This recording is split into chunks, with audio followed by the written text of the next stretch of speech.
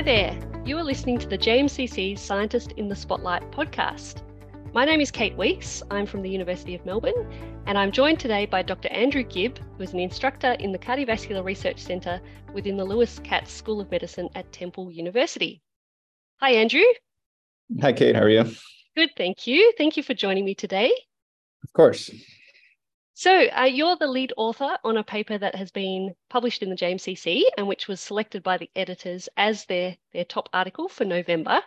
But before we talk about your paper, let's talk about you. So how did you get into research? So I originally had gone to school for exercise physiology, thinking that I was going to get into physical therapy or cardiovascular pulmonary rehab, something in that realm.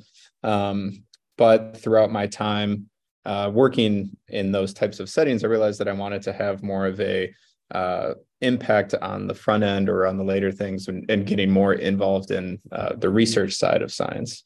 And so after getting my exercise physiology master's degree at the University of Louisville, I enrolled in the physiology PhD program at the University of Louisville. And then from there, kind of joined Dr. Brad Hill's lab, who does a lot of cardiovascular metabolism research, and really kind of started trying to integrate my interest in exercise and the heart into his research, and developed a PhD program or a PhD thesis off of that.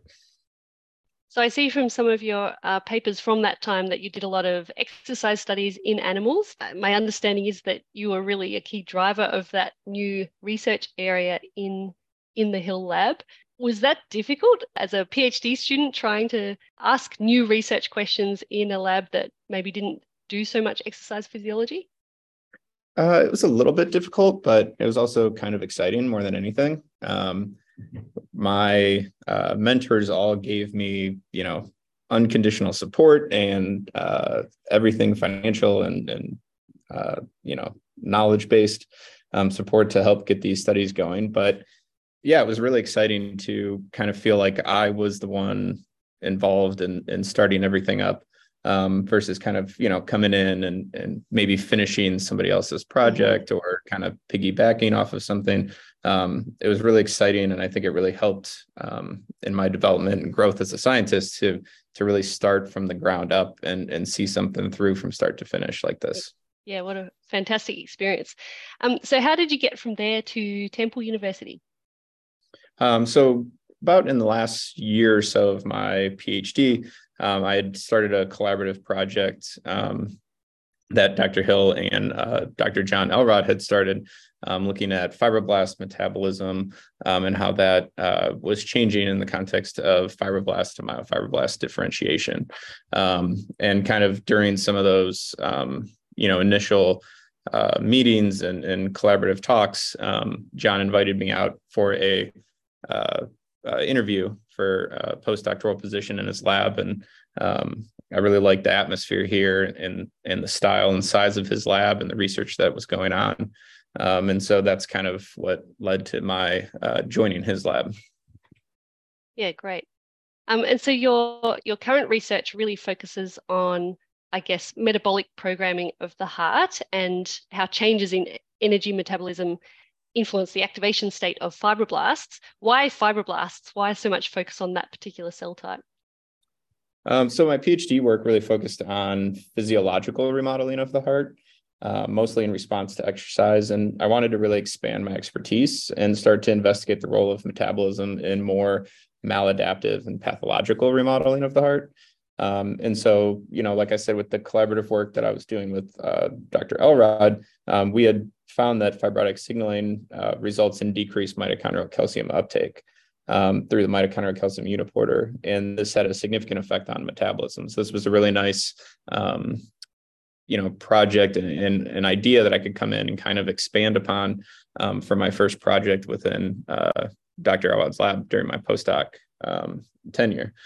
And so within that project, we had found that increasing alpha-ketoglutarate bioavailability due to this decrease in calcium uptake was required for the activation of alpha-ketoglutarate dependent lysine demethylases to enhance chromatin accessibility in loci that are specific for myofibroblast gene programs.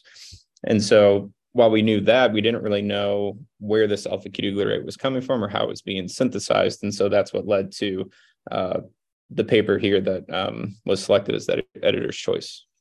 Fantastic. So for those of you listening, you can download Andrew's paper from the JMCC website. It's open access, so you shouldn't have any problems accessing that paper. Andrew, can you walk us through the key findings from your paper? Certainly. So, first we just wanted to do a very easy basic test of trying to understand which carbon sources were contributing to alpha-ketoglutarate synthesis, just basally or under TGF-beta stimulated conditions.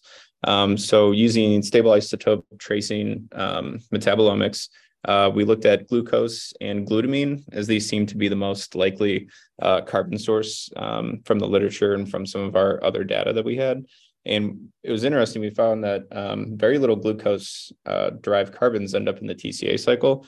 And this all seemed to be really coming from glutamine and not only TGF-beta stimulated conditions, but also just naive conditions. And so next we really asked, is the utilization of glutamine by the fibroblast, is that required for these cells to differentiate and to activate these gene programs? And so using both genetic deletion strategies as well as pharmacological inhibitor studies, we found that the loss of these cells' ability to utilize glutamine was sufficient to prevent the de novo expression of alpha smooth muscle actin, which is a de novo characteristic feature of a myofibroblast, as well as their ability to contract collagen gel matrices or to increase their bioenergetic capacities.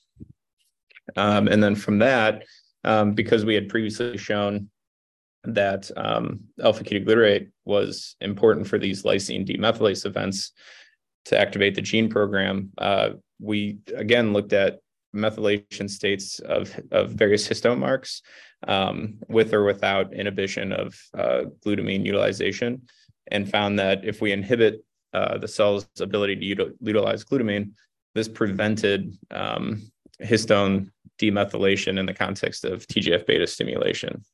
Really exciting study and really important findings.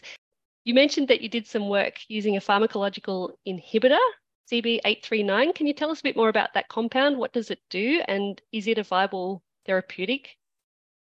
Yes. So CB839 is an inhibitor of glutaminase. So this is the first and committed step of glutaminolysis, converting glutamine to glutamate, which would eventually end up as our alpha-ketoglutarate that I was hinting at there. What's really exciting about this CB839 compound is it's very specific for glutaminase with very few off-target effects.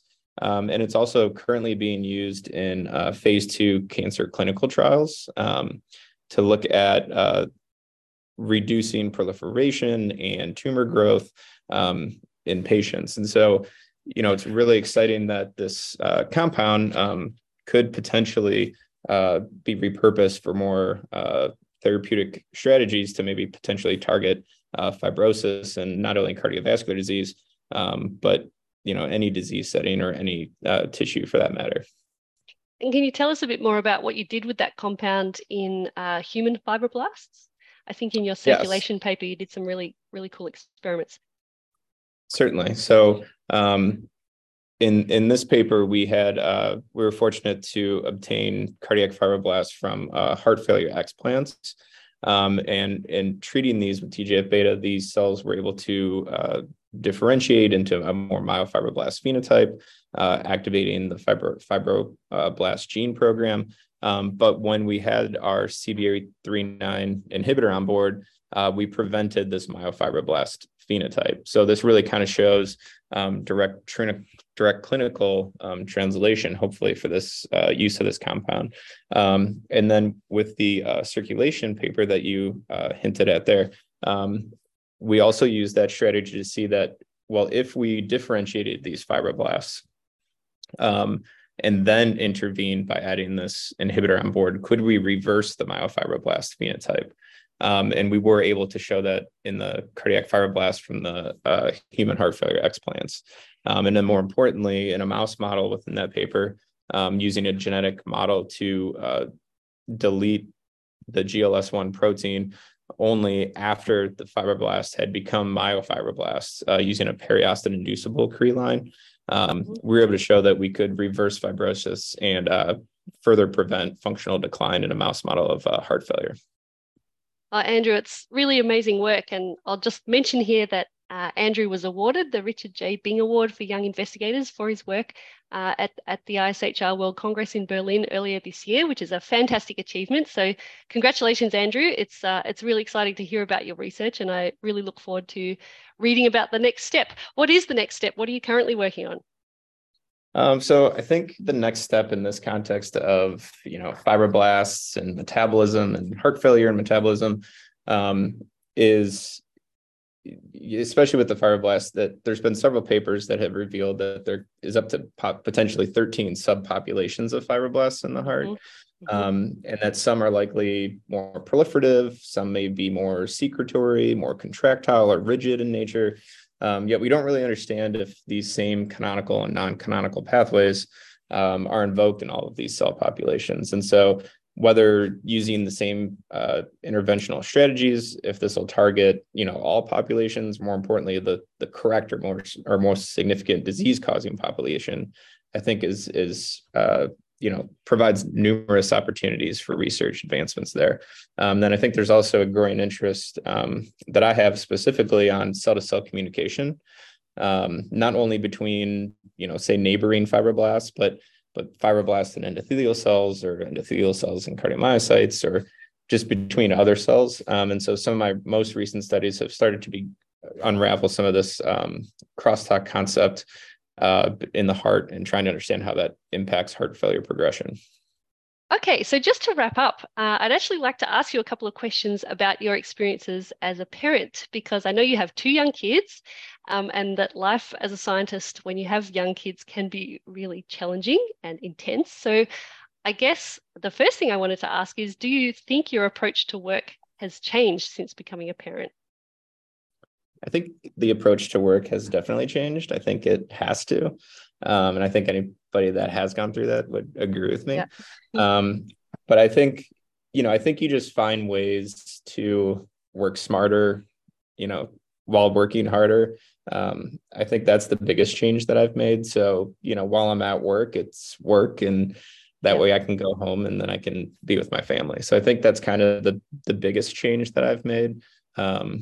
And then, I guess working a little later at night every now and then as well, because once they're in bed, then you have a little more freedom to catch up on some things. So, do you have any advice for academic researchers who are hoping to have kids? Is there anything people can do to prepare for the chaos that is juggling work with a family? I think what's the saying, that you can never prepare for kids, but I think just kind of realizing that, your work has to change. I think, as a PhD student, I at least got very, very focused on just, this, like I had to get just this done. But when you have kids and you have a family, there's, you kind of have to find that work-life balance, and that's different for everybody.